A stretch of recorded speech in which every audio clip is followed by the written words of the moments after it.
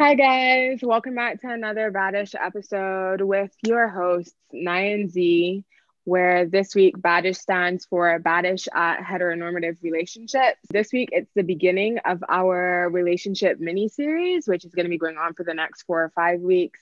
And we're super excited to have a bunch of guests coming on for these episodes for you guys. So right now, we have one of my dearest friends on the podcast with us today.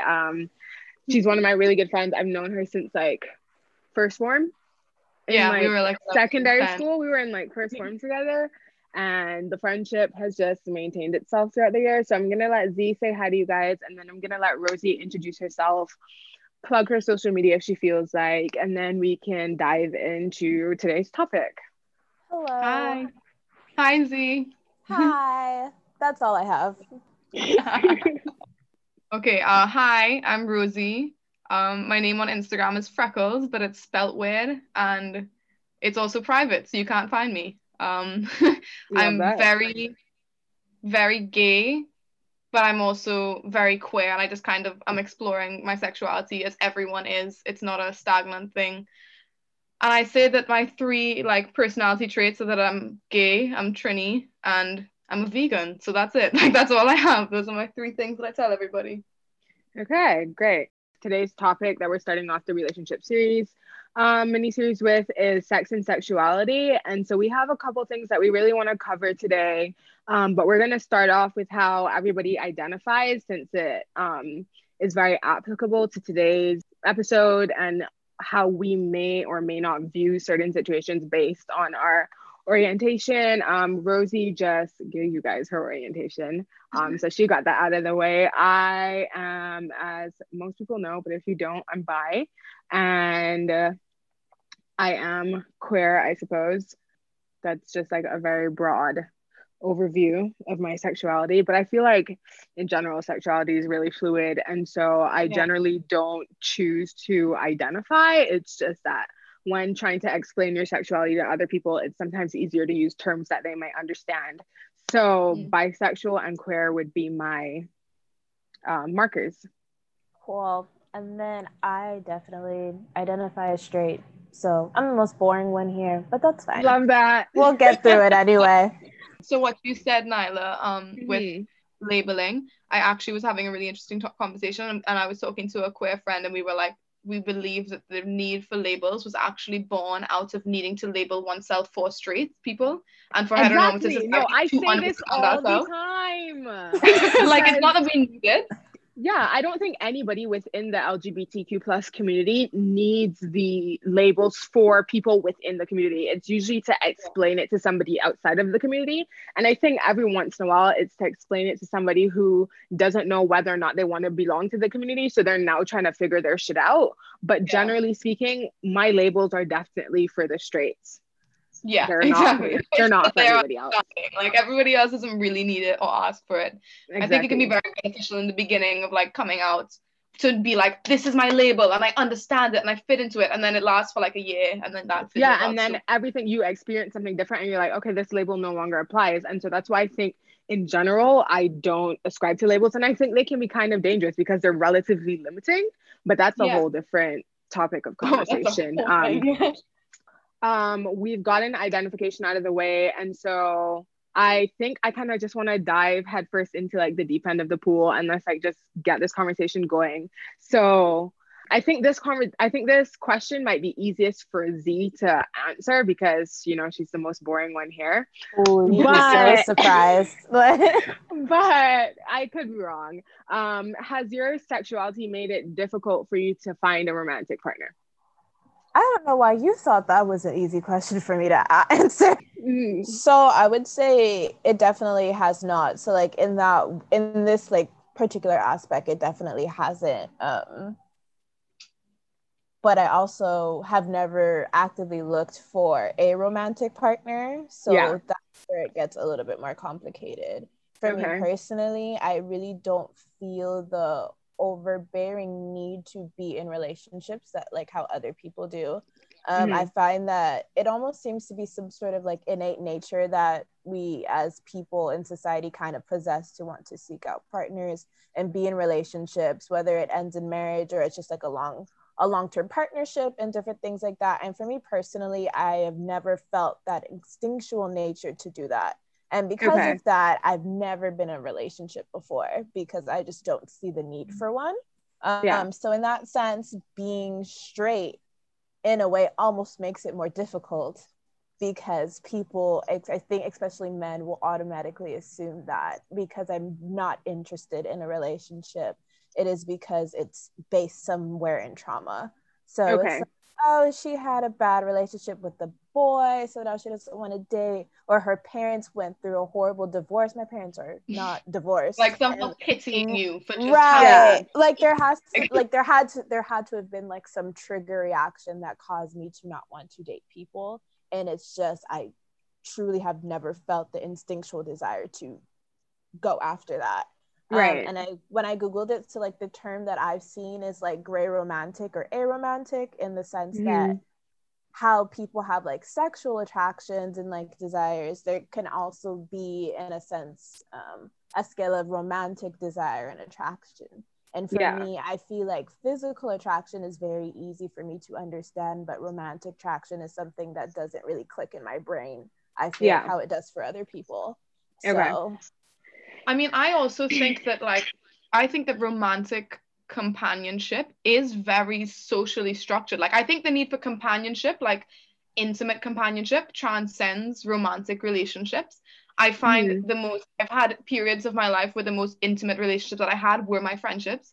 And I fully believe that there is some sort of, like, yes, I agree that I necessarily will be more driven towards a relationship because I've experienced romantic relationship, and I was like, oh, I like that. I'm going, if I feel it again, I'll go for it. So not to say, I'm not here to debunk aromanticism. I think it's completely true and valid, but I also think that we do live in a world where it's very socially driven. Like, you grow up watching rom-coms, you grow up watching like the girl trying to get the guy, and it's all like you're kind of like going through this rat race where the end of the goal is just marriage or a baby. I definitely get that, because like Nyla knows, romantic books, love that shit. Romantic movies and music, watch all that stuff, listen to all that stuff all the time. And like, I love romance. I think I'm one of the only people who actually likes Valentine's Day. I think it's a cute holiday. As a concept. Like, I think it's also cute. Like, I love it. But like, when applying that to myself, I'm like, no. It's not really applicable. It doesn't feel applicable. Right. It doesn't feel applicable. I think I don't think I'm on the opposite side of the spectrum. Like, I don't think I'm super romantic, but what I have realized about myself is I tend to approach my romantic relationships in a kind of all or nothing capacity. So I'm very, very into you, or I'm not into you at all. And I find that in the past, a lot of the times I have been less interested in people than they have been interested in me. And then it creates issues in the dynamic because, you know, then one person wants way more out of the situation than the other person does. But I don't really think that that has anything to do with my sexuality. However, what I would say, the ways in which my sexuality have influenced my romantic relationship is I grew up in the Caribbean, I grew up in Barbados, and I don't think it was super okay, especially like when I was realizing that I liked girls, because I think when I started thinking about romantic relationships and like sexuality as a concept and everything, I thought about it with girls first, and then I thought about it with guys after. And so I think when I was growing up, it felt like something I wasn't allowed to do because there was nothing that said, you know, being into girls as a girl is okay. And so then I had an issue with grappling with my sexuality as a whole, which made it harder for me to be able to connect with other people in general on a romantic level. I remember I never really fully came out, but there was like this one period in my life, it was maybe for 6 months, where I didn't want to dress like a girl at all, because I thought that that's how girls that liked girls dressed, not because I actually didn't want to dress like a girl. It was just that I thought, like, well, you know, if internalized homophobia, it's like, I was like, be a girl loving a girl, I have to look like a guy. Exactly. So it was that whole thing where it was like, if I like girls and I want people to know that I like girls, then I have to dress less girly, which is not applicable to my personality at all. Like if you see my wardrobe today, it doesn't correlate. But I remember I went through that period, and I remember my mom asked me about it. She was like, "What the fuck is up with you?" And I was like, "I think I like girls." And my mom distinctly said, "Oh, it's just a phase." Here we are several years later, the phase has not ended. But it's like one of those things where I'm pretty sure if I'm dating a guy, my mom and I have conversations about it all the time. If I'm dating a girl, it never comes up.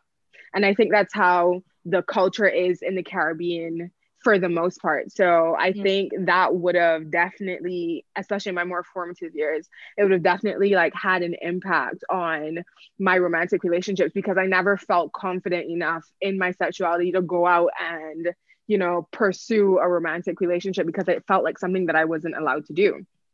And then when I realized that I was interested in both guys and girls, it was kind of confusing, because I was like, you are mixing yourself up now. And then it turned into this whole thing where like, I've been in more romantic relationships with guys than I have with girls, but I've had more sexual encounters with girls than I have had with guys. And I think that in itself is like some kind of internalized homophobia, because I know that like it would cause an issue if I were to bring a girl home. Whereas if I brought a guy home, it wouldn't be as much of an issue. So like, they might not like my boyfriend, but they wouldn't not like him because he was my boyfriend.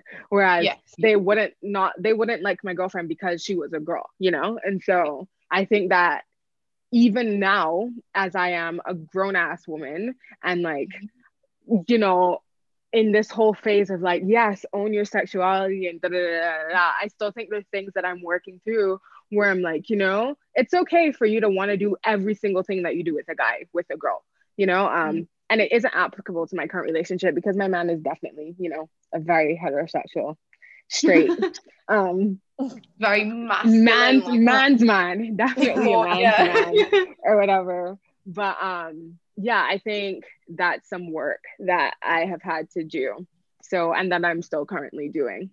Yeah, of course. It's a complete process. Like I think that every time I level up in gayness, I discover a deeper level of like layered homophobia that I didn't even realize I had, or because also I've been exploring, because my partner is identifies as a non-binary lesbian, so I've been experiencing very close to me someone who like really is grappling, that's a word, right?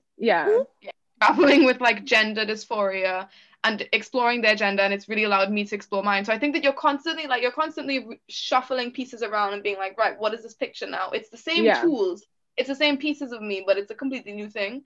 I don't know if it's my sexuality has made it difficult. I think it was definitely like growing up and like spending my formative years in Barbados, because I was born in Trinidad but moved to Barbados around the time when Nyla and I met. I love that we ended up being two of the queers in the classroom, by the way. That was great. Like, it was just, we were equally kind of bossy, and like, we were like very similar in that way. And then we ended up being two queers. But I think that growing up in Barbados, there was a very, like, it was rife. Like, you knew that energy really wasn't tolerated, for me at least. Like, not necessarily in my immediate family. I feel like my family has been very open and understanding. I think they were shocked by it when I did come out.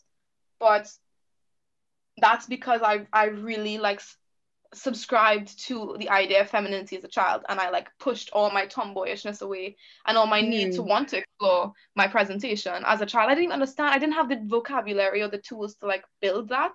Exactly. So I think that it was difficult to find a romantic partner in Barbados, because it's just so small and everybody doesn't know everybody. My first girlfriend I had when I was like 17, and we met in fucking Harbour Lights, like typical thing. And it was just very, I mean, it was a lovely little I feel like all first gay relationships are like, they're mildly, I'm not gonna lie, they're mildly traumatic. I'm not even, I was about to say so traumatic, like you can't even help it.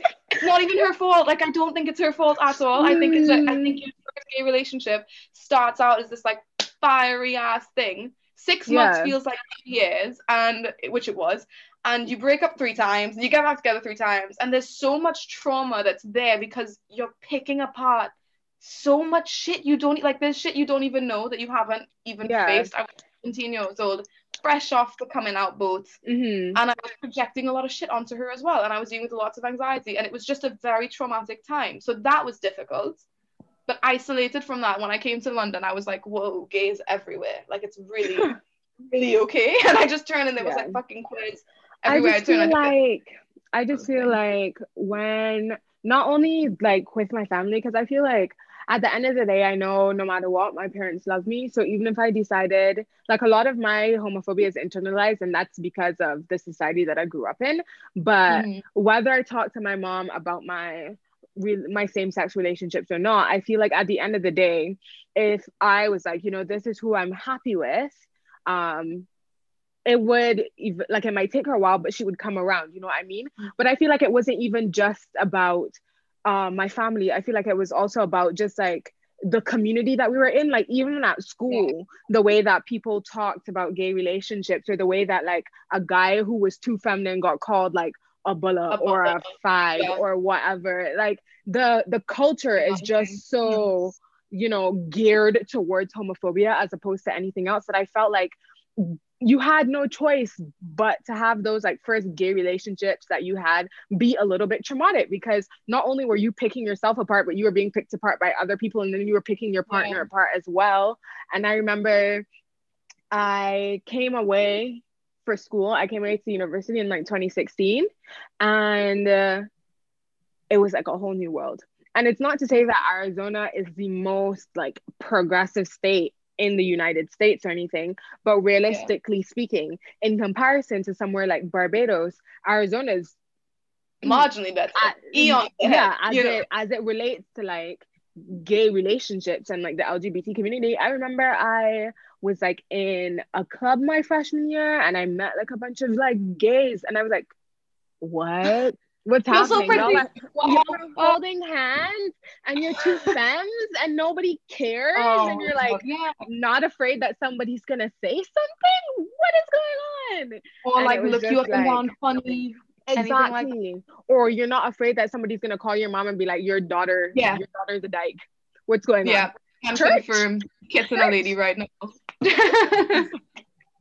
Like, it's kind of weird to exist parallel, because I also think that like I've been thinking and talking a lot about identity as well this year. In particular, I think identity has been something that we've all had to explore. Like, we've been in a pandemic, and for the first time in however long, some people I have had many years, we had nothing to do but look in the mirror physically, like literally, and metaphorically, and analyze ourselves. And one of the things about identity that I find really fascinating is that my ability to hold myself as a Trini, as a West Indian person who's in London, and accept that there are parts of myself that have been born from two places.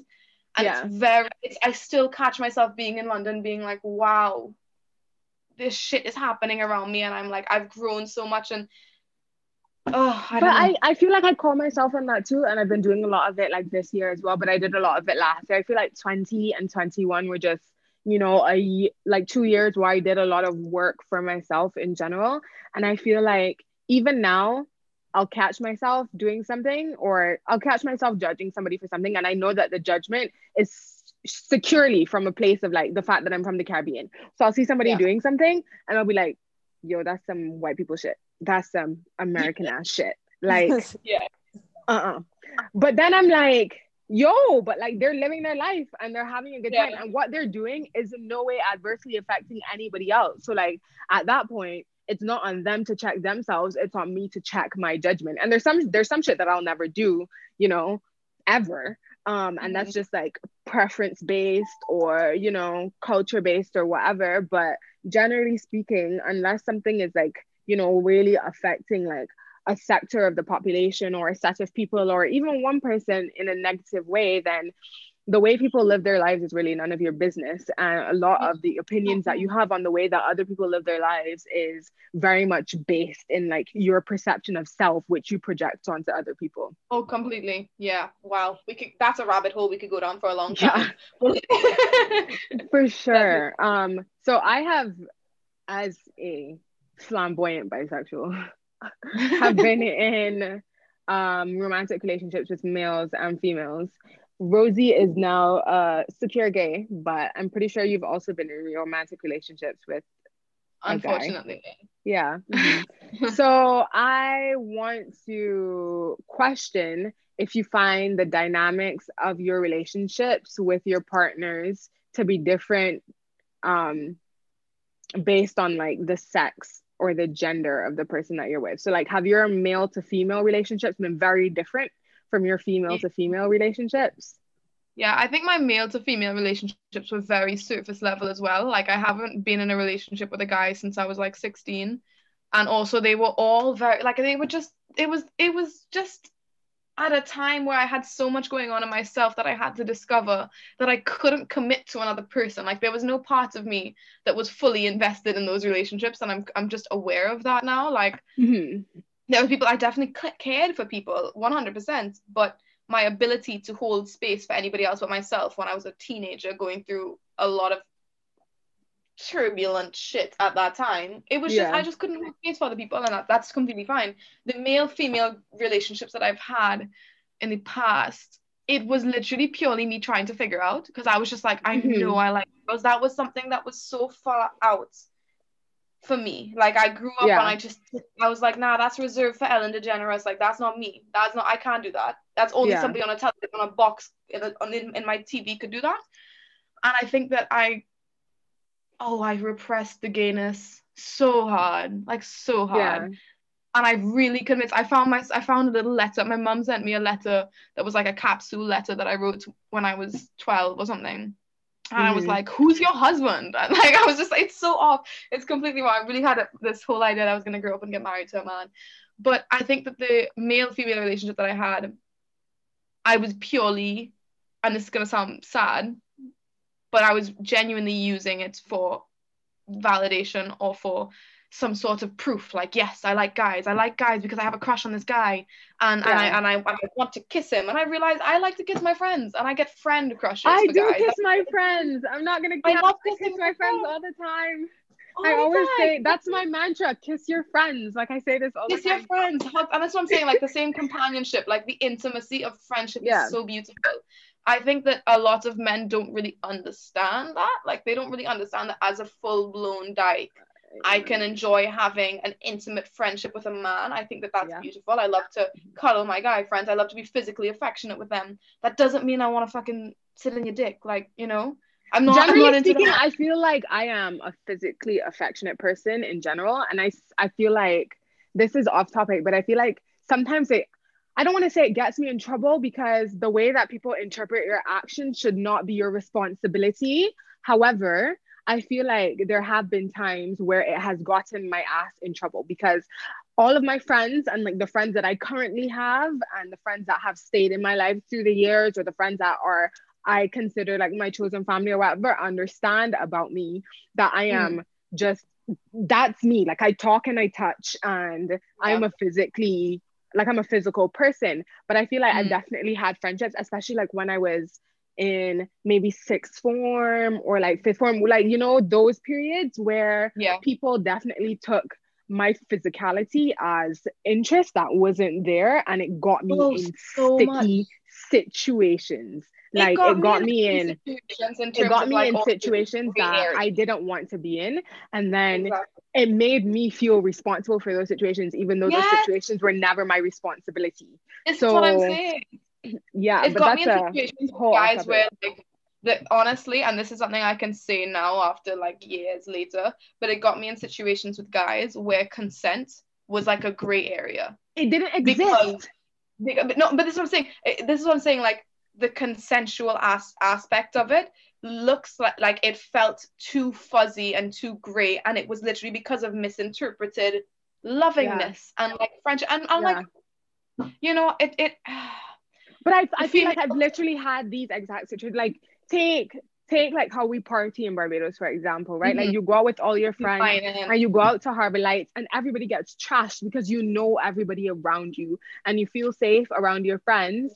But then like all of a sudden one dance is one dance too many, and you're outside in the Harbor Lights parking lot, and you're like, I don't know how we got here. Like I never agreed to be here, you know? Yeah. And so I feel like I completely understand you when you say that, you know, intimacy in friendships can exist outside of the realm of like your sexuality or even like, you know, sexual interest or anything like that. But I feel like a lot of the times it's hard if you're not, if the person that you're with doesn't explicitly understand who you are as a person, like if that friend doesn't particularly understand that, you know, this is who I am and this is what this is and all it is.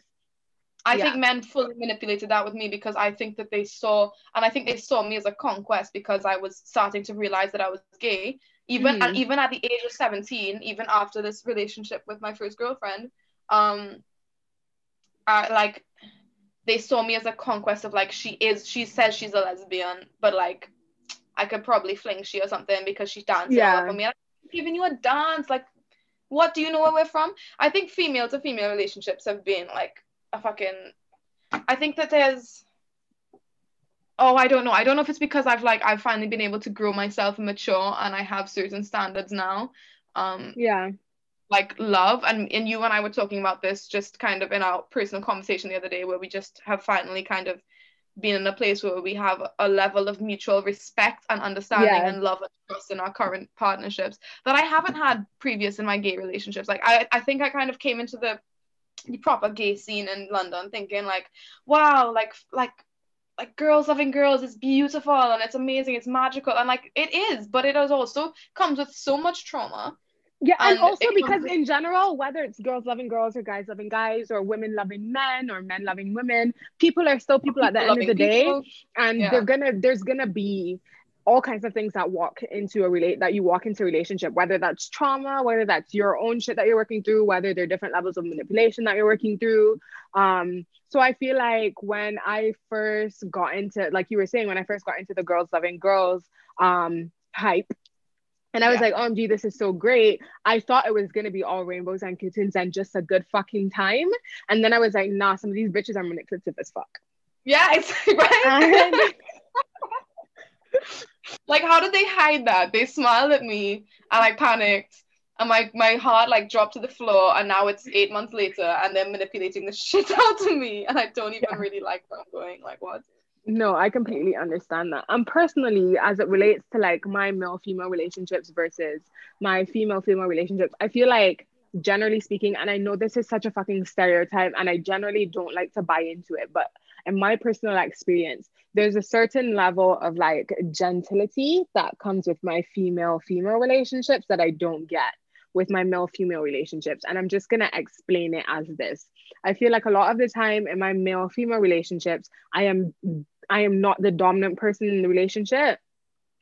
Like it's definitely more of a dominant versus submissive type vibe in my relationships where I am the submissive. Not necessarily like consistently or 100% or 24/7. Like it's not that I'm not able to express how I feel or anything like that. It's just that I feel like I automatically take a more submissive role in my relationships with men versus with my female relationships. While I might not be the dominant person, I'm also not submissive completely. You know what I mean? There's just more of a even playing field. And I feel like generally speaking, even when we're talking about friendships, like you were saying before, there has been a level of what I would say, I think I would call it manipulation, but I'm not sure that that's the exact right adjective. But there's been a level of like manipulation in my male-female relationships where the way that I have acted has been misinterpreted by friends or acquaintances or even the person I was with, that got me in situations where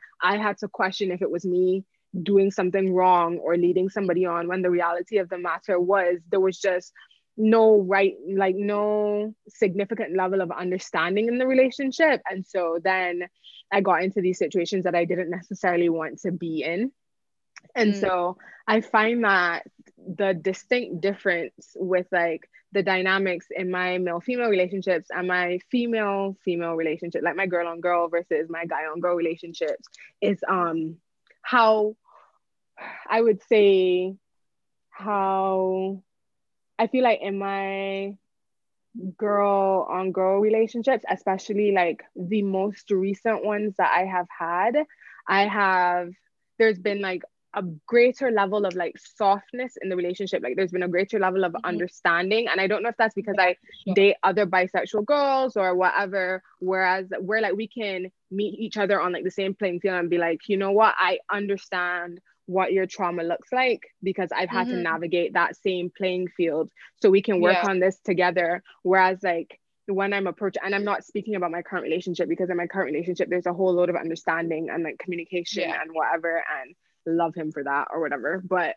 in like my MILF, like my girl on guy relationships, generally speaking, it feels my heterosexual relationships, it feels like a lot of the time, like whatever it is that I'm working through, whether it be like my own sexuality or my, you know, own trauma or whatever it is, like, you know, all the things that you bring into a relationship, I feel like I'm more working on it I'm more working on it by myself before like I have to work on the stuff with the relationship. While like with my girl on girl relationships, I'm like, we're working on a whole host of things together. It's a lot more of a holistic experience. It's like very integrated. I think even with my current partnership, I think there's a lot of expectations that like, because Noah is quite masc and androgynous presenting, because they're like, they're very much like lanky, androgynous, non-binary king that they are. I think that there's a lot of expectations that I'm submissive in the relationship, or I'm like, there's this very, and it happens a lot of butch femme relationships as well. It's like, oh, so you're the guy, oh, so you're the chick, right? Great. That's literally a straight person computing it and literally translating my experience into their understanding, and I'm like, no, the two are not the same. Trust me when I say that this is a completely different experience. Also, like, it has nothing to do with how you present, based on, there are submissive men in the world, there are soft boys in the world. And so I think part of the you know, like part of the me presenting as submissive in my heterosexual relationships is partially just because like that is just like my automatic thing when I'm in a heterosexual relationship. Like gender roles generally speaking, I'm a bottom, and so that carries out in my relationship. I'm such a top. I'm a service top. Bro, I'm such a bottom. It's not even funny. Like I'm pretty sure that I'm a brat. That's what it is. I get that. I'm pretty sure there was like a period in my life, like for like a solid like year and a half, where I just existed as a pillow princess within the LGBT community. No cap. Like, I'm not even gonna front. I just existed as a pillow princess. And it just was what it was. And I was dating a lot of butch girls. That's what it was. And so I was dating I think I dated like a touch me not for like 6 months. And then after a while I was like, no, I can't do this anymore, because I do want to be touching. But generally speaking, I am like bottomy / bratty, so that's why my relationships with men exist in the way that they do. But I think like the danger with that can be like, it's all well and good to be a bottom and to be a brat or whatever, but like if you don't feel like you can still communicate how you're feeling, then that's where the issues arise. So realistically speaking, in any healthy like brat dom relationship or like bottom top relationship, like there should still be a level of like, you know, this is where we meet in the middle and you express how you're feeling and what you're happy with and what you're not happy with or whatever, and this is what we need to work on. But if you are in a relationship where you feel like you can't vocalize what you're feeling or what isn't working for you, that is where it gets dangerous and it gets murky and the gray area starts. And I feel like before the relationship that I am in now, I kind of had that where like I didn't feel like it was okay to be like, you know, this is how I feel and this is what isn't working for me, and why don't I feel like I can talk to you about things, and why do I feel like I'm in this relationship alone? Whereas like now all we fucking do is talk. And don't you love that? Also, I do. Top relationship, because it's pretty hilarious. Literally, stop, you're not in this. No, I just came in and laughed. We literally fight to top sometimes. It's really entertaining. But like, I think it's great, because I think that is also, I think it's also, regardless of whether you are in a, whatever your personalities are sexually or in the relationship, because you definitely give me bottom vibes for like what you'd be like in the bedroom, but I think you have quite a top like assertiveness that you're like, right. So that's what I was that, and I think that that's what has gotten me in trouble with men in the past, because like I will totally let you talk me in the bedroom, and then we'll get out of the bedroom know your place. And you're surprised that I have opinions, and I'm like, no. Like what? Also, men have the assumption that like women are a blank ass slate and that their ideas also projected. your sexual and so this is what, like, your sexual identity and like your identity outside of sexuality and sex are not necessarily the same thing. And I really wish people would understand that. Not even just men, but like within the LGBT community as well. Like, I just giving me very much not understanding. I can't. Zia, have you had like similar experiences in male female experiences, like in like literal interactions? Like, because I feel like men can carry themselves down to interactions, and like physical, how they hold space can be so dominating sometimes and expectant of that as well. Like even just in day-to-day life. Yeah, exactly. No, and I feel like a big part of that is how I was raised. And I think, because I had a conversation with my dad the other day, and he was talking about how with my older sister, how he was very like pushy because she was a girl, about making sure that she was very like assertive, and I think maybe like overly assertive, and he kind of admitted that he pushed it a little bit too hard. And I think with me, he was trying to get, I guess, more of that like softness balance in that. So for me, I don't think I've ever walked into a space and like felt necessarily intimidated by men. And I think a big part of that as well, because my experiences are so different. When men start talking about romantic relationships or things like that, it's very easy for me to be like, so we're at the end of the road here. It was great speaking to you. Like, this was fun. Like, and like, I'm kind of like, I'm out. I will say that, once again, I always talk about this on the podcast. This will probably be my 5th time mentioning it, but like male friendships has always been something that's very like elusive to me. I've never had like a long-standing male friend, and it always seems to end in some sort of dynamic where they view the friendship almost kind of like the gateway to the relationship. Yeah. And like if that's how you're viewing this friendship, it's not gonna work. Because if I wanted to date you, I feel like I would have said that. Like, I feel like I'm very open, I'm very assertive. And if I wanted to date you, I would have said that. If I wanted us to be sleeping together, I would have said that. I made no indication of any of those things. So I don't understand how A plus B equals G. Like, that's not how that works. You skipped steps. Yeah. You skipped like 20 different steps. And I feel like just kind of like when you view the world kind of differently from that way, where like we're not viewing people necessarily as potential partners, it's a lot more easier for me, at least, to deal with it on a more logical level. I think sometimes that there is a lot of like emotional, like, because there's so much emotional vulnerability and emotional entanglement in relationships, especially when we're looking at them to be romantic or like sexual, that we can sometimes ignore kind of like some of these red flags, or maybe someone is very domineering, but because we want to make a situation work, we are willing to try, like, in a way, betray ourselves to try and make things kind of work and fit in together, because it's something that we kind of want to see for ourselves. I'm like, oh my god. And because for me, and because I've never had that innate desire to do those things, when I feel like when I feel like people are attempting to assassinate my character, I get very like offensive very quickly, and I am very quick to be like, what you're doing right now, this isn't gonna work. And it doesn't even necessarily have to be offensive in like an outwardly aggressive sort of way, but I feel like, and I think maybe sometimes I take it a little bit too far, but if you're annoying me, and if I feel like you've said something that's like offensive, well, like even like very offensive to me, like as a person, as a character, I'm very quick to be like, but we don't have to talk anymore. We don't have to hang out anymore. We don't have to do that. I don't have to call you. You don't have to call me.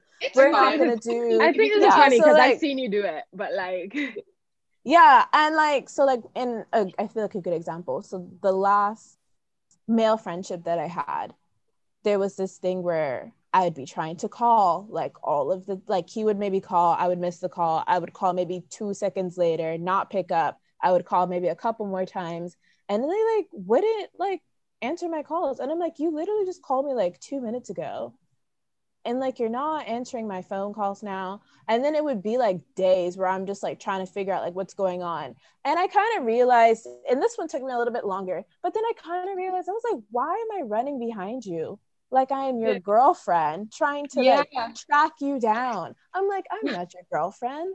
I'm not your emergency contact. I don't have the number for your mother in case this is a kidnap situation. I have to call someone. Like, I don't have to be doing this.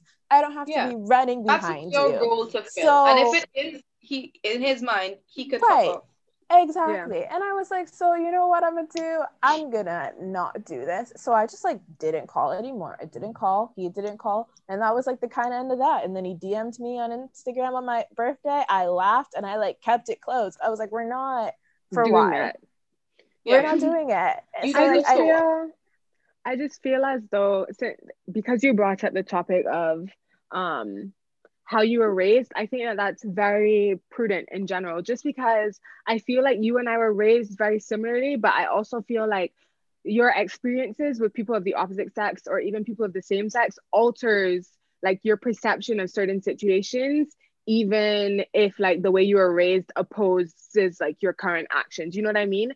So like, for example, if we look at like me that you were dragging just now, like if we look at me from 2 years ago, where I was like just in a bad situation, you know what I mean? And like I was in a bad place, generally speaking, with my mental health, not even just my relationship, but the way that relationship and that though all those situations in like 2018 and 2019 went down would have definitely like shaped my interaction or affected the way that I interact with people moving forward, you know what I mean? And so I feel like a lot of the time like trauma exists in the body and we're not even like actively working to work through that trauma, and so then it just exists and then it alters all your other interactions. So for example, after I got assaulted, I was very, very, very cautious for a significant period of time about how I interacted with men after that, because it just felt like, as much as like in my mind, I know that the fact that I got assaulted is in no way on me, it felt like there were actions that I could have taken to have avoided that particular situation. You know what I mean? And I should never have to feel like that. But at the end of the day, like, it is what it is. So I think like there's so many things that tie into how you feel about or how you interact with the people that you like come into contact with, and then how you feel about the relationships in your life. And so for example with you, Z, because like you've never had that like innate feeling to go out and like pursue romantic relationships, like there's nothing that changes the way you interact with people. Like you still interact with people on the basis of like how you were raised, whereas like I've been in like a shitty relationship since being raised by my parents, which completely altered the way in which I like view and interact with men, but not only men, like relationships in general, you know? Yeah, also, I mean, also shitty friendships, also shitty like any layer of it as well. Like, even going back to actually, it's funny enough, the way you said trauma lives in the body. I don't even know. I'm still trying to figure out what trauma this is that did face me in my like the first gay relationship that I had and the shit that was coming up then. But I do remember for some reason, and this was quite funny. This is the first time I actively was like, right, okay, I'm very much a person that's like, I hit a point where I'm like, right, it's time to go back to therapy. And I go and I'm like, I walk into the thing with my notes and I'm like, I have a goal in this, and I'm very like driven in therapy. I'm like, I don't piss around. I don't waste money. I don't go there and like sulk for an hour. Like if I go in there, I'm talking to the person and I'm getting through it. But it actually, the first time I actually was like, yes, okay. And as a conscious decision, I was like, yes, I need to go to therapy, was because in my first gay relationship, every time I saw her, I threw up to the point that I was scared to eat. And I ate it. I remember this one time her sister was driving me to see them, like, in Barbados. And I ate one half of an orange in the car because I literally would wait until like 5 seconds before, because I was like, right, okay, I can eat now. And I ate half an orange and I threw it up when I got to the house. And it was an orange, like citrus. Like, that's not nice to feel coming back up. And I don't know why. And I never want to hold it against her, because I really don't think it was like a her thing necessarily. But every time we broke up, and we broke up 3 times, typical gays, every time we broke up, the throwing up stopped. And I was like, what is that about? Like, the anxiety. And it's since then, in my second relationship / first real long-term gay relationship, and relationship in general, that throwing up came back. That like gut instinct of like, no, rejection came back when my ex's like best friend, you know, when those like gays have that best friend that they slept with a lot, and like there was feelings there, but they're like, no, we're over it, it's fine, we're just best friends. And you're like, you're clearly not, there's something still there. That started coming back when this girl came back into the picture. So I do find it really interesting. Our body is like that gut instinct. I can't ignore that now. Like, it's been 2 solid relationships. But like even the idea of like getting butterflies in your stomach, right? Around some, like there's the whole feeling of like seeing somebody that you think is really cute or really hot, and like you're a little nervous. But that's completely different from like every time you're with somebody you feel sick to your stomach. And I feel like in one of my relationships there was definitely that, where like I always felt super anxious when I was with them, and it wasn't because I didn't love them, but then I would get home and or like they would leave my house and I would be by myself again, and I would be like, oh my God, I can finally breathe again. Like for the first time in 2 days I can breathe. And that was my body telling me, like, subconsciously, this is not the relationship for you. And I just wasn't in tune with myself enough to like listen and understand that, you know, this is not where I needed to be, because I wanted that relationship to work out so badly. Exactly. And at the end of the day, like how Z said, it's the same things from like the very beginning of the relationship, the things that you kind of go,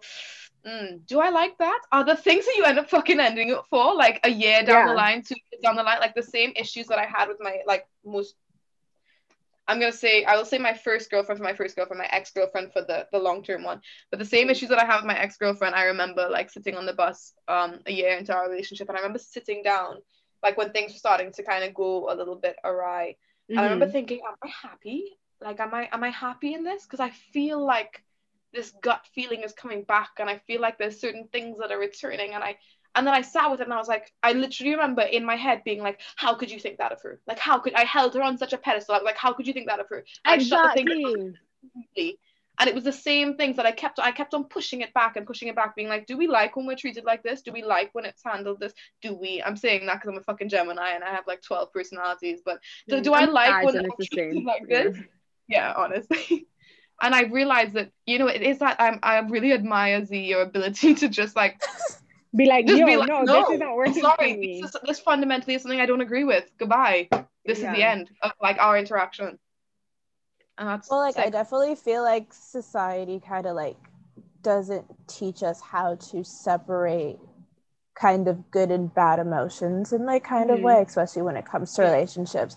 I think kind of like how they make it sound, they make a lot of things that like the difference between adrenaline and, because like the same thing with like the Halsey song, I just feel like there's like this difference maybe between adrenaline and butterflies, and it's very easy to confuse the two of them. You like get like queasy in your stomach, you like your stomach feels like all fluttery and funny, and it's like, girl, like that's not love, that's adrenaline, that's your body having a physical reaction telling you to get out of this situation and that you need to run. And especially if you haven't had like that type of introspection, because I think why it gets easier as relationships goes on is because when you're in that first relationship, you don't know to have that type of introspection, you know what I mean? Because it's a first experience for you, so you don't know to look for things, you don't know that you should be like checking in with yourself about like, is this good, is this not okay, is this okay? And it is through trauma of experiencing when it goes bad, where when you come into a new relationship, when you start seeing those similar signs again, you know that it's not like a love, ride or die, living on the edge, Dominic Toretto and Letty shit. Like it's actual like, oh no, like I actually might, like this actually might be a problem. Like I need to this is speak very to myself unhealthy. and see, right, and like I need to like do that work to figure out, I'm is not this something that I can get behavior.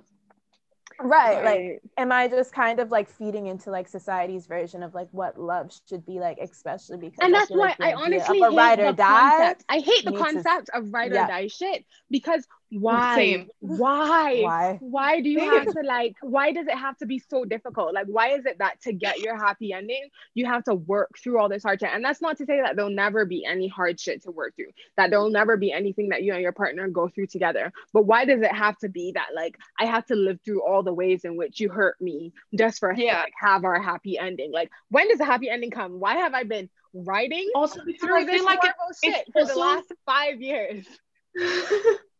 But I feel like that's also that kind of ride or die mentality. It's never really like, if fundamentally what ride or die is trying to say is that you stick with the person through their shit, I feel like that doesn't hold space for your personal boundaries. That sets the tone as like your personal boundaries should actually be based on this other person. And B, ride or die type content and shit is always just like, you live for the cheap thrills. You live for that rush. Exactly. You live for like waking like, up this is not to Fast and Furious. Right. Like it really we are not like living on Hollywood Boulevard. We are not fucking like being filmed in a fucking 1975. This is not the fucking Sopranos, bro. Like, right. What do you think this is, Narcos? I'm not playing with you. No. And this is what I'm like, yeah.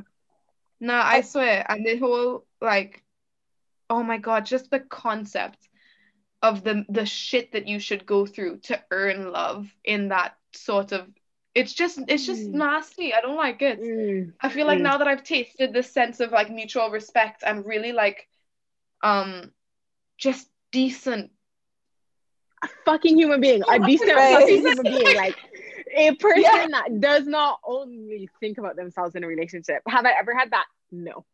Will I continue having that now? Hopefully, because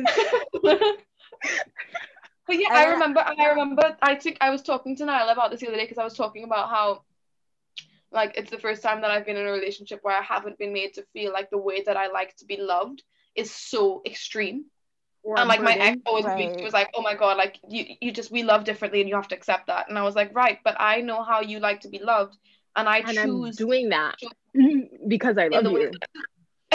Because I love you. But it is just wild when you like, it's so natural. But I also think like, I think a lot of the introspection needs to come from yourself, and a lot of, you need to lend yourself perspective. But I also do think that that other people can teach you things about yourself, you know what I mean? So it's not the responsibility of other people to treat yourself, but like, for example, the relationship that I'm in now is giving me even more perspective than I had before on like the relationships that I've had in the past.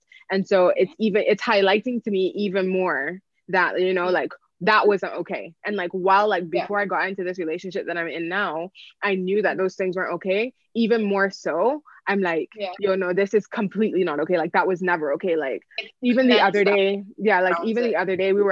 I was upset about something, and we were talking, like we had a whole conversation about it, and he was like, you know, I get why you're upset, and like we can both do better on communication on that particular front. And in my head I was like, wait, what? That happens? Like, wow. Oh, you know that. And I think like going back to the concept of like a ride or die kind of in that way, because I think it kind of ties into what you just said, is that like it can only work, like if you even want to say that that concept could possibly work, it can only work if your partner is willing to do the work. Like if your partner is going through a bad time and you're in hard times, and maybe there's like some sort of like innate struggle, maybe with like emotionally or like trauma or things like that, like you don't have to like leave a person because they're going through like a hard situation. But if they're not actively trying to make their situation better, if they're not actively trying to work through their trauma, if they're not like actively trying to make sure that they're not putting their feelings on you and making you feel like you're responsible, then there's no point into the relationship. Because if we're gonna pretend like the concept of ride or die is in any way healthy, it has to be in a way where like you're not just drowning in your sorrows, you know what I mean? Like you have to want to not be in the bad place for forever. It can't be that you expect me to ride through this bad place with you indefinitely until the day yeah, like that doesn't work. Because I understand that like shit and trauma and mental health and everything can feel all encompassing in a moment. Yeah. But if you see the potential, and for me the key word is potential. Like the amount of shit that me and my current partner have been with, and the amount of times we both turn to each other being like, how do you still love me when I'm like this? Like, this is my, and I've spoken to them and I've been like, this is my previous shit. This is my previous relational trauma. This is my cross to bear. It's really sabotaging you like really hard. I'm really sorry. Mm-hmm. And the ability to like sit down and be like, I'm really sorry. Identify what it is so that you, and the fact that my partner doesn't judge me for it. Like, they don't think, my ex really was like, oh my God, you're this nasty person when you get like this. And she didn't really understand that there was anxiety in it and there was past shit in it and there were like multiple layers and insecurities to it. My current partner is very, it's this understanding that like seeing the potential for growth and being like, I understand that it feels really like it's swallowing you whole right now, but there's potential and you need to want that potential to grow and they need to want so that. That's what I was about to say, because I feel like, especially with women, I see a lot of the time women fall in love with these men that have all this potential and then men never live up to the potential, which causes problems in a relationship. So it can't just be about the fact that there's potential. It has to be that you want that potential for yourself as well, because I can't want something for you more than you want it for yourself. Yeah. Exactly. They need to want it for themselves and you need to see that potential and be like, I will water these plants so that you can have a flower for yourself one day. And it ain't for me, it's for you. I get to look at it and I get to exist in your garden. Exactly. But I'm not going to come here and pick it up and take it with me and fuck off, you know? Yeah. Okay, so we're gonna go in a completely different direction now. I think these were like the last couple questions for this episode. And we kind of touched on it earlier where we were talking about how sexual attraction and like romantic attraction aren't the same thing. Because Z was saying, like, you know, I can find a person attractive, like I can be sexually attracted to a person and want nothing to do with them in a romantic sense. And I completely subscribe to those beliefs. But do we all believe that sexual attraction and romantic attraction are different? And then do we think that like it plays a distinct role in do we think it plays a distinct role in like the way that we maneuver our relationships with the people in our lives, whether that be like romantic or friendly or friends with benefits or entanglements or whatever? So we're gonna cover that real quick, and then I think that like attraction is multifaceted completely, like physical, sexual, emotional, romantic, general energies, like being attracted to somebody's energy. And that's why I think a lot of my friend crushes fall into place, which is where like those lines used to get blurred for me. And that's when I used to think I was into guys, because I'd have a friend crush on somebody and be like, I'm attracted to them. When in reality, a friend crush for me is very much like a real crush, except I don't want to sleep with them. Like, that's literally the only two things. Like, I'm so drawn to them and I think they're lovely and I could hug them and cuddle them because I'm an affectionate person. Like you say, you're also an affectionate person, but there's a line. I think that for me, my sexual attraction is very vital to my sexuality. I don't, oh God, to keep it PG, I don't go for eggplants at all. Like, I'm only like, I just can't physically, no, it's not for me. I'm really sorry, it's not for me. It's just not my thing. But this is not a PG podcast. I think that you can say what you want. Yeah, well, fine. I don't like dick. I just hate dick. I hate dick. Somehow, if it's silicone, it's all right, and if there's like a chick attached to it, it's fine. But like, I can't fuck with that. So there is like a mental divide that I'm really trying to break down in order for myself to be a more fluid individual and be more understanding of queer people. But I just will never, ever, ever see myself being fully 100% attracted to a completely heterosexual male. Yeah. That's just cisgendered heterosexual male. No, like Idris Elba, like gorgeous man, of course. I'd kiss him and I would hug him and I would talk to him in real life. But it ain't gonna happen. Sorry. Like, you know, I don't know. You go. I don't know. I feel like for sure, I think romantic attraction and sexual attraction are very separate. Because I've definitely been in a situation where I was like, you know, I would fuck your brains out, but I hate you as a person. Like, I would I've never been in a situation. I think for me to have a sexual attraction, it needs to be kind of like emotional, at least. Like there needs to be a mental, emotional, or romantic connection. it's interesting, yeah, because it's interesting, yeah, because I've definitely like, there was like a point where I definitely like was celibate and put like, especially like, I think it was like after I got assaulted, like I was celibate and it wasn't that I wasn't sexually attracted to people, I just wasn't acting on it because I didn't feel safe enough to do so. But yeah, I went through that phase, and so like I would like see somebody and be like, yeah, no, so hot, but don't want to do that. And I feel like after I got assaulted, I like my first like experience after I got assaulted was like with a woman, because I felt safer in like that particular setting, you know, given that I was assaulted by a man and all of that. But then I also feel like I have this thing where, generally speaking, like I can count maybe on one hand the number of people that I've been romantically attracted to, like the number of people that I've been like, oh wow, like I want to date you, like I could possibly love you, like yeah, I could do that.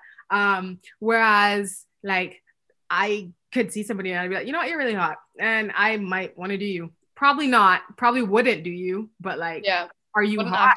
Are you hot? Right. Absolutely. Am I attracted to you? Definitely. Isn't that more like physical attraction rather than sexual attraction? Because to me, I can be physically attracted to a person that is a guy and be like, yeah, I'm physically attracted, but I would never sexually be attracted to them. There definitely is a difference between physical attraction and sexual attraction, but you can also be sexually attracted to somebody and not act on it, because I've been there. Like there are definitely like people who like I've been friends with, or like I'm acquaintances with, or I've crossed paths with, and I'm like, not only am I physically attracted to you, I'm also sexually attracted to you, but I will never do anything about the fact that I'm sexually attracted. Yeah, for sure. Which is what I think I was talking about. But generally speaking, yeah, I was like talking to my partner and I was like, yo, like I definitely feel like I'm kind of all or nothing. And usually I'm at nothing when it comes to like romantic attraction. Like usually like, people are like, oh my God, Nai, I'm in love with you. And I'm like, you're gonna have to find something else to do with that energy, because I don't want it. I don't have space for that. So I remember like there was one point where like Z was talking about like being aromantic, and I know I'm not aromantic because I've had romantic feelings for people for sure, but there was definitely a point where I was like, you know, I could be aromantic and not asexual because I don't want to be with any of these people. Like I don't like any of these people. Like the thought of these people in a romantic sense makes me sick. However, just physically you could jump on it. So I definitely think that there's a difference, but I do think that with my romantic like I think when I'm romantically attracted to somebody, I'm automatically kind of sexually attracted to the person. Like I've never been romantically attracted to somebody and then like, oh, but I'm not into you sexually. However, so when you're romantically attracted to them as well. However, like, there's definitely been like the whole I'm sexually attracted to you, but not romantically attracted to you at all. Right. And we've learned in society, like, especially when we keep exploring like sexuality more and like the different spectrums of like queerness, that it's so much more dynamic and complicated than you were ever taught. And like this idea of like things being like fluid and not just like one thing or whatever. And then also, before I forget, a friend crush is called a squish. It's called a what? It's called a squish. I Googled it. So there you go. So there's a word for it. Oh my God, I can't wait to use that word. I'm going to let everybody know. That's my vocabulary. Right, but like even if you think of like people who are asexuals have no desire to like be in a sexual like partnership, but they can still find people physically attractive, and a lot of them are in like romantic relationships. It just looks and they can different. Be sexually active as well, and they can be sexually active as well. They masturbate as well. They do all of those. Sexually active? They can be if they want to.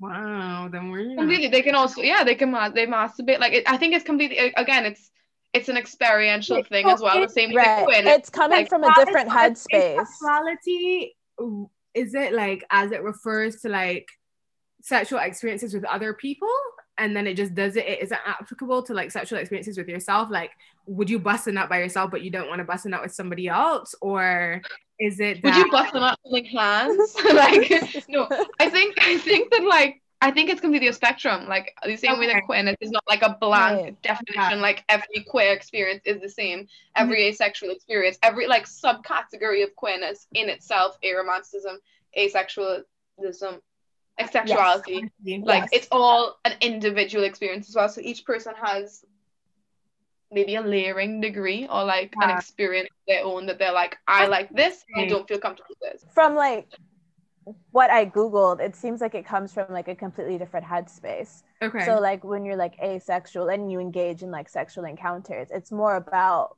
this being something that a partner would like. So almost kind of like a chore.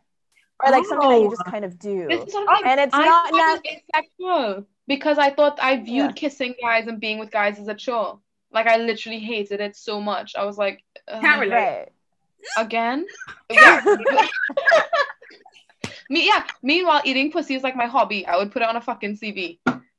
I would be like skills and favorite and like same eating out, eating pussy. It's like it's an art. It's a delicacy. It's my favorite thing to do. Literally. Proceed. Let's go on and leave. Proceed.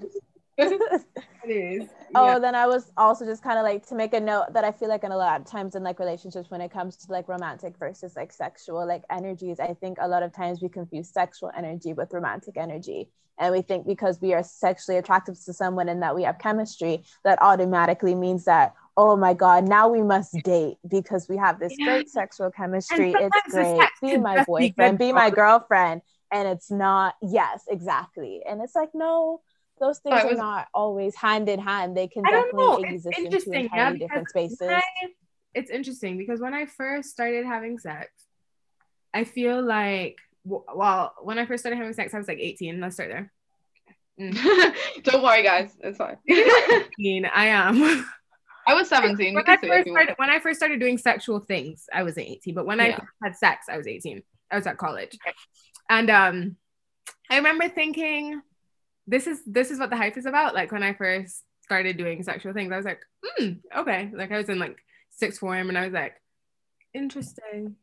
And I didn't not enjoy it. Like I was having a good time, but like afterwards, I never felt like any kind of like fulfillment or anything. It was kind of like, that was fun while it was going on and now it's over. And I'm kind of just like, or whatever. And then when I like lost my virginity, which I hate saying because I think virginity is a social construct, but I digress. When I lost my virginity, I was like, like I kicked him out of my bed after. I was like, I don't want you here. I don't like you like that. Like I had sex with him and I remember distinctly thinking I was so into this guy because we were dating, and I remember distinctly thinking I was so into this guy before we had sex. And then we had sex and I was like, I don't like you. Literally like afterwards. You were like, that ended. This is what I think men refer to as post-nut clarity. But I remember thinking, I don't like you at all. Get out of my room. It does become crystal. Okay, like it was fine. It was good. But I don't like you. Like we aren't together. No. And then we broke up and I was like, And then I remember the first time I had sex with a girl, afterwards, I felt like a whole new person. I was like, whoa! I remember thinking, this is the life. I was like, maybe I really am just a big fat dyke. Like maybe I'm just not that into men. And I was still really attracted to men. So I was super confused. And I mean, in my relationship now, I'm like living my best life. But you know, good for you though. Like it shouldn't be like, I feel like, I don't know, men just don't have the best rep, you know? Like it's just, everybody has these like awakenings when they sleep with a woman, and true shit, like definitely, for sure. Like sleeping with a woman is a fucking ethereal experience. It's definitely very different, but I also think this ties into the whole like connection between like romanticism and sexuality, because, or like sexual experiences, because like I definitely was not in love with that person that I lost my virginity to. Like I may have thought I was really into them or whatever, but like, and the sex was like good, like it was fine. Like I continued having sex with them after that. I didn't want anything to do with them on like an emotional level. Whereas like now, I always thought that like sex and like romance were two completely separate things. Whereas like now, where I'm like super emotionally involved with somebody and having sex with them, I'm like, this is the best thing since sliced bread. I've had mostly an integration of the two. Even if it was like not a very deep emotion, like romantic attraction, I have had sort of an like I've always said that like for me to have decent sex with somebody, there needs to be either a mental, emotional, or romantic connection. Even if it is just like I sleep with my friend, because that's happened. I sleep with like a friend, but there needs to be a mental and like and some kind of platonic love there. There is one chick that I was hooking up with in my first year of living in London. Like at this time, I was going through my fuckboy stage, and I would come into work and tell the girls at work who were all fucking straight about my lesbian encounters because they wanted to learn about things. A bit too curious in my mind, but fine. So I used to come up with like nicknames for them, so because they would forget the girls' names. So this girl was called French Girl. Still don't know her name. Forgot her name completely. I know it's so bad. But yeah, no, I don't know. It's some typical French name. Like I really don't know. It's something.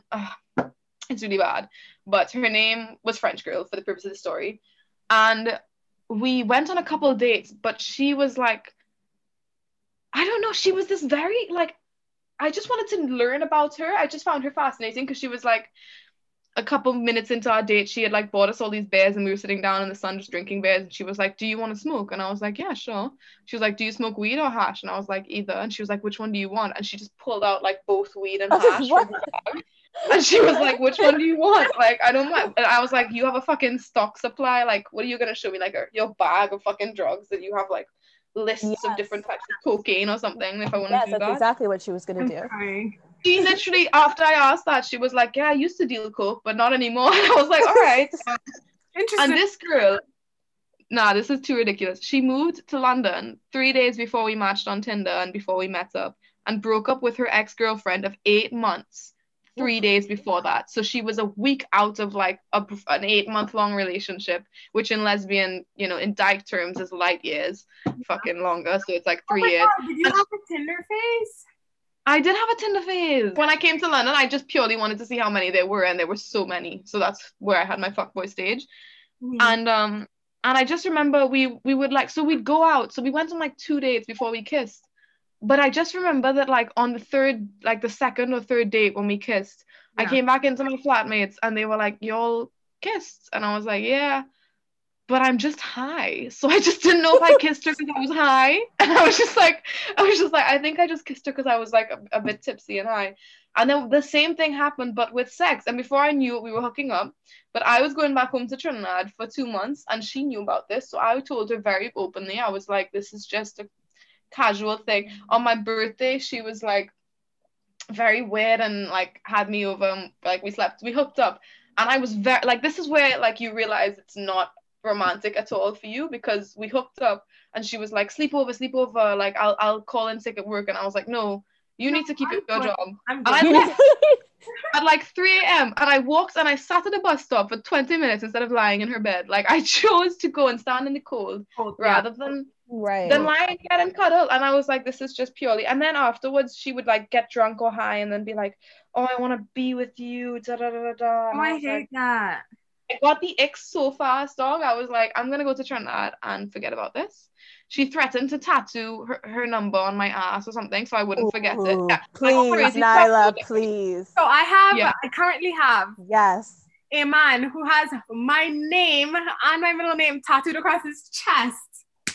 Why? Dog. Like, talk to your story. So a month into dating? No. So we dated.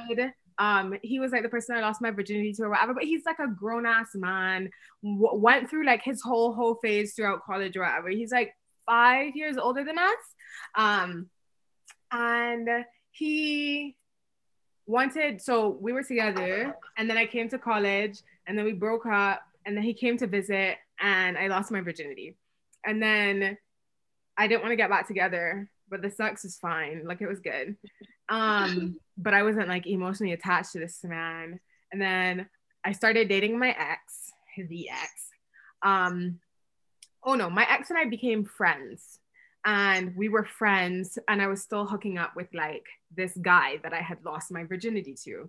And then at some point, my ex and I started dating, and the guy that I lost my virginity to got married somewhere in there to some girl. Married? Yeah, he got like married. Wed? Yeah, like he got married to some girl somewhere in there. And then I remember I was super pissed about it because they got married on my birthday, and he invited me to the wedding, and I was like, why would I come to the wedding? This is psycho, Nyla. What the fuck? Why is he gonna? It was your birthday. The story not even done. And then my ex and I were my ex and I together, Z? I don't remember. Anyways, that's negligible. But this man got married, and then 6 months after being married, he got divorced because he realized that he was still in love with me, and and he wanted me back, blah blah blah blah blah blah blah blah, whatever. And then at some point in there, my ex and I were together, and then broke up, and shit got messy or whatever. But then stupid ass me, who just like, you know, I think I was just like in that phase of my life where like I didn't want to sleep with new people. So at some point I slept with this man that I had virginity to. And we like had sex, and then I was like getting dressed to leave. And then I like looked at his chest real close. I looked at his chest real close because like obviously like I was drinking when we hooked up. So like I wasn't really paying that much attention to like, because he has a lot of tattoos. I wasn't really paying that attention to like his new ones or whatever. But then I was like bending down to like put my pants on, and then I like was eye level with his chest, and I was like, what? And right there, Nyla Amira scrawled across this man's chest, and I was like, when did you do that? The top two story, like, bro. And he was like, you know, just I want you to understand that like you're my right guy. I'm in love with you, and like I always will be in love with you, and there's never anybody that would ever come across that, like come like above that. So that was like the first person that ever proposed to me. And there's a whole other proposal. At my 21 years of age, I've been proposed to twice. It's actually quite ridiculous. Jesus Christ. Yeah. But here I was reflecting that I loved across his chest. And not like we were in a relationship and we both got tattoos type of way. Like he got that tattoo when we weren't even together. Yeah, he did that on his own accord. Yeah. Man was very confident. He was like, this is for you. He was like, this is what's gonna Why do people think that's a gift? Like, why you go and spend money on your body and you think that's a gift to me? No, thank you. I just feel like it would have been different if like I was like, oh yeah, I'm jokingly gonna get your name tattooed on my ass and you'll get my name tattooed on. That would be one thing. Yeah. If we'd had a conversation about it and you were like, yeah, baby, I'm gonna tattoo your name on like my shoulder. Not just your initials, your full last name. Like, okay, but the fact that we weren't even together and then you just Nyla Amira across your chest. Wild. Jesus Christ. Well, I mean, give the man props. He's very fearless. Bit worryingly so, but oh yeah, we had to block him at when I say we, I mean me and Zia, but we had to block him at everything. It was only for the best, honestly. Zia's like, I'm sorry. It was just the most. Well, honestly, though, and it's like the more that I hear like the story, because she's told this a couple of times. Each time, hilarious. Like it never loses. But like, I just kind of think of like kind of like more of the aftermath of like what was kind of happening in that situation. Like I just kind of feel like the whole thing was almost kind of like manipulative. Like, got your name like tattooed across my chest. So like why are we not together? I've probed my like I left my wife for you. Like I got my name tattooed across your chest. Like why are you denying my love? Why are we not together? And I almost feel like it's one of those dumb power move things that like people do out of desperation in order to guilt you into feeling like this needs to be you owe them look, something. Yeah, like look what I've done for you. And it's like, no sir, you're just a stalker. Like that's not normal behavior. Rational people don't do that. Yeah, this is not typical behavior. I think we should talk about you a little bit more than the fucking tattoo. Right. You need therapy, sir, and I do not want to. As somebody who actively engages and thinks therapy is really healing and helpful, you deserve that. Also, goodbye. I am actually leaving right now. I'm right, exactly. I hope you left. I can no longer be a part of this. This was a mistake. I knew that before, but now it is concrete in my fucking mind. Yeah. My God. No, that was a trip. And so like Z and I always have this conversation. And so like I'm a full believer that like people's perceptions of you are not your responsibility to maintain. However, every once in a while, I really do have to question like what I be doing that these niggas be acting the way they be acting. Because like we really try not to call names on this podcast, so I won't. But even like the second, just have a rhyming one. Even like the second man proposed to me, like that just made no sense. Like, we're not even gonna get into that. I love that you've been proposed to twice. The ancestry is just really strong in her, you know. I feel like the ancestors really were just like, I'm gonna just a little extra razzle dazzle, you know what I mean? That's what I think. And I feel you know when King Princess said pussy is God, she was talking about Nyla. Your pussy is God, and I love it. It's always very confusing because I always have to ask myself, did I do something that like made you think that this is where we were at? Like that this is justified? Like, which of my actions made you think that I wanted to get married right now before I graduated college? Like that's not making any sense to me. And so like even with like, you know, my current partner, we joke around a lot. I don't be joking, like I'm gonna marry that man, don't cap. We joke around about like getting married all the time. Like it's just like a random topic of conversation.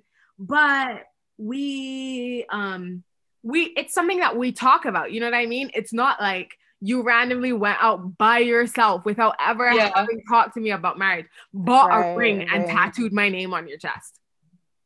After being married to another person. On my birthday. On your birthday. This is wild.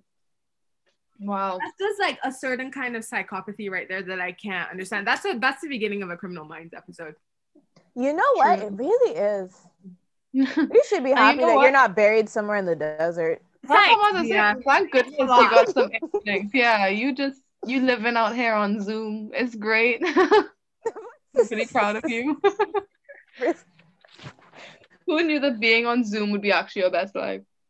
Yeah, I just feel like generally speaking though, like in society, if we're talking about like sex and romance and all these things, if we're gonna get back to the topic of this fucking podcast episode, I feel like in heterosexual relationships, there's this idea that like men have to be the dominant person in the relationship and have to be like the deciders and the decision makers and have to like dictate the way that the relationship is going to go. There's this idea that usually it's women that are more emotionally involved in relationships than men are, which creates like this kind of uncomfortable dynamic within relationships when realistically I've seen a lot of men that are simps.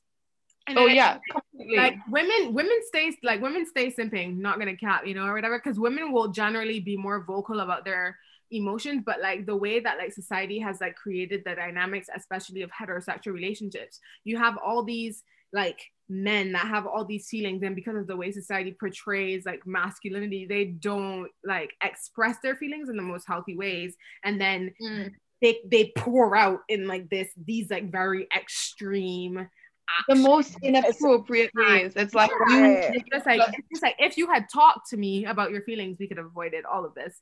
And so instead you've inked yourself forever. Right. But I also feel like in heteronormative like kind of like situations, I feel like men, because they are seen or are supposed to be seen as like the dominant person and kind of like lead the relationship, I feel like sometimes there is like, and I feel like this could really like apply to Nyla's case, there is this assumption that because I feel A, she must feel B, and not that I feel A and she could feel something else entirely because we're two different people. But because I am the one who is in charge of the relationship and steering it where it needs to go, because societally speaking, that's kind of like where we place it. Like it's my job to lead. If I am in love with her, she is obviously in love with me. And it's like, that's not how that works. Yeah. And you're not entitled to that either. Even that whole idea, like we were talking about earlier on, even the gender roles play out into toxicity in queer relationships, which is something that me and my current partner, we really sat with for a while, because they had dated so many like straight girls quote unquote straight girls, or literally straight girls that were using them as like a tokenized experience. The whole, I'm straight, but I'm so gay for you, baby. Yeah. I'm straight, but like I'll fuck you because you're masculine presenting, but you're not. Right. But like, da, da, da. It's like this idea that like they'll only fuck, and it's the exact same reason why when I first came out, I thought that that's what girls liked. So I dressed a little bit more like butch. I cut off my hair as well, but that was more of a personal growth than I cut off my hair too, but that had very little to do with the fact that I was gay. Like, exactly. My haircut is very feminine on me, if that makes sense. Yeah, it really is. It really suits you as well. Like, I think it's even more feminizing than it would be had you been like, I'm gonna grow it out to my fucking ass, you know? But I think that then something that me and my current partner and I had to really sit with, because there was so much expectation from them to like never be vulnerable, never be submissive, never be, and there are these things that they are not inherently feminine or masculine, but they've been prescribed to these roles from society, and so my partner's been through like gone through relationships like as flings even, or like not that serious necessarily. They've had one serious girlfriend before me, but in their flings since as well, they've gone through with this idea that like they are not attractive enough to be fucked, like they're not allowed to be. No, it's so isn't it? What are you talking about? Like, oh my god, no, it literally, and that's why I think that it's been like progressive for both of us to date another proper top, because my ex claimed she was a top, but she was not a fucking top. I honestly can't, like, I love to pretend that I give off top energy, but I don't. Like, I really am a fucking brat. Like, I have a very dominant personality, like, as I move through life, but I'm a fucking brat. And so I really had to grapple with that for a while. Like, there was a while where like if anybody called me a brat, I would get offended. Because it's like top privilege as well, where it's like a bad thing to be a bottom. Myself for who I am, but still, you know. Right. On your brattiness, beach. I've also had to accept the fact that I'm specifically like, there's so many brackets within it, and I'm specifically a service top. So I don't top to like boost my own ego. I top to please. Like, I really am like a pleaser, and that's where I get off. Like, so I think that because they're with like my current partner had to deal as a mask presenting person or androgynous presenting individual, there's in gay relationships, there's going to be so much expectations put on you to be like completely sturdy and fucking like always in charge and always dominant, and like, you know, I have to fucking ask permission and like there's so much shit that we had to like literally sit with, and I had to say, why do you think that? Like, what is going on? Because this is not the case. And so I think like that has been like my whole interest with like starting off the relationship like mini series with this like particular like subject matter, because I feel like as much as we want to say like what happens in our bedroom and like what we feel inherently as it relates to sexuality should have no impact on the way that we move through the rest of our life, the reality of the matter is that it distinctly like it does, like it really does affect the way we move through like all of our relationships, and the way we move through like all of our interactions in life.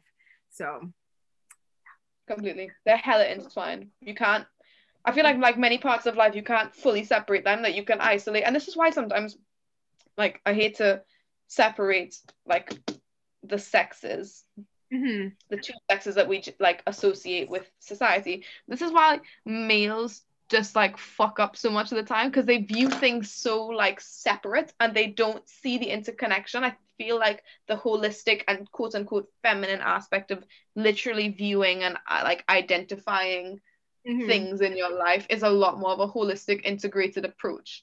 And I view things as like, I'm constantly trying to figure out, why am I acting like this, or why am I feeling this? It is linked to something else, guaranteed. There's no way I'm feeling this isolated 100%. Like for a person within myself, like sexually, romantically, emotionally, this is tied to something else. And until I get the fucking pie chart mind map aspect of it, I'm not gonna get it. I'm just gonna be. You have to be able to view it as like a holistic concept and like the ways that it's applicable to your life at the current point that you're in.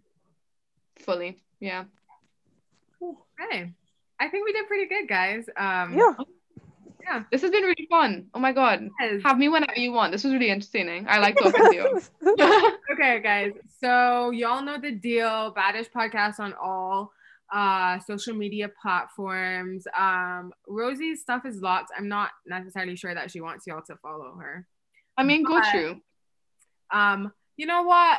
If anything, I will link it in the bio, and if she feels like accepting y'all, then she will. Right. She does have that privilege on her locked account. And you guys will hear from us next week when you tune in for another episode of the relationship miniseries. Thanks for joining us. Bye. Bye, everyone. Bye.